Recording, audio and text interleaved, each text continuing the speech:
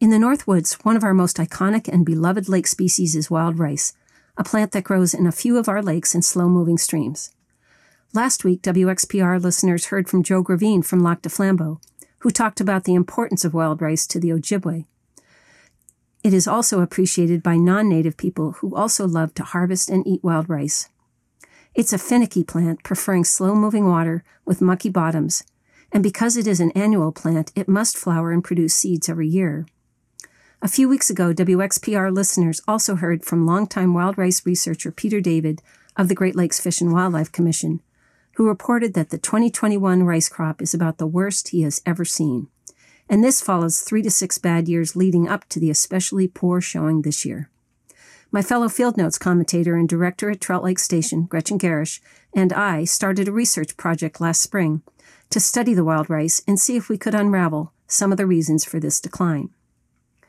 The ice went out very early last spring, marking an early start to our field season.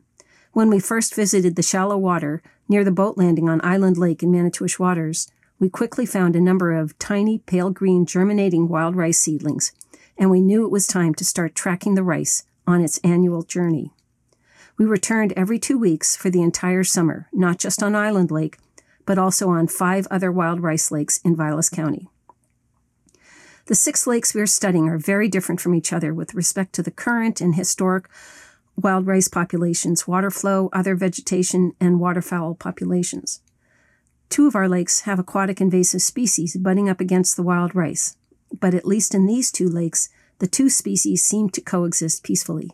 Some of the other lakes have good wild rice populations, and others have poor. One of the biggest takeaways is that we are contending with an idea you could call the invisible present.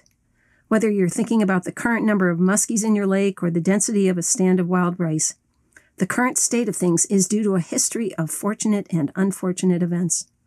Something may have happened 5 years ago leading to the current situation, even though you can't always figure out what went wrong or when. With wild rice, we've seen about 5 to 6 years of unusually high water. Even if the water levels are not especially high this year, that legacy may have set the stage for our current poor rice performance. If last year's rice crop was poor, where are the seeds to start this year's population? And if the year before that was bad, there will be a rapidly diminishing supply of seeds to restart the population, even if lake conditions are great this year. What contributes to a bad year for rice?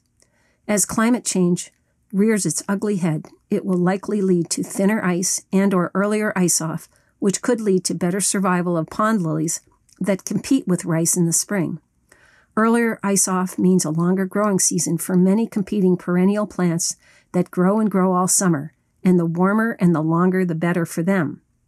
Wild rice, which is an annual plant and follows a regimented sequence to ensure a full life cycle each year, may not be as flexible as other plants in taking advantage of a longer growing season.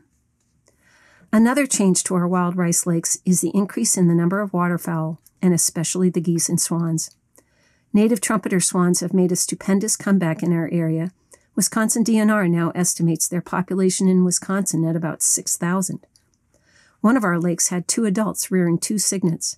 Another had 5 adults. A third lake had a platoon of geese. The damage done by swans and geese is conspicuous. Swans and geese do not wait for the rice to ripen and fall into the muck as many ducks do. No, the swans and geese chew the leaves once they stick up out of the water and are a few inches tall. This makes it harder for the plant to grow big enough to flower and reproduce. In this case, what is good for the goose is not good for the wild rice. We have a winter to review our data, rethink our questions, and plan for another field season. For Field Notes, this is Susan Knight of UW-Madison's Trout Lake Station.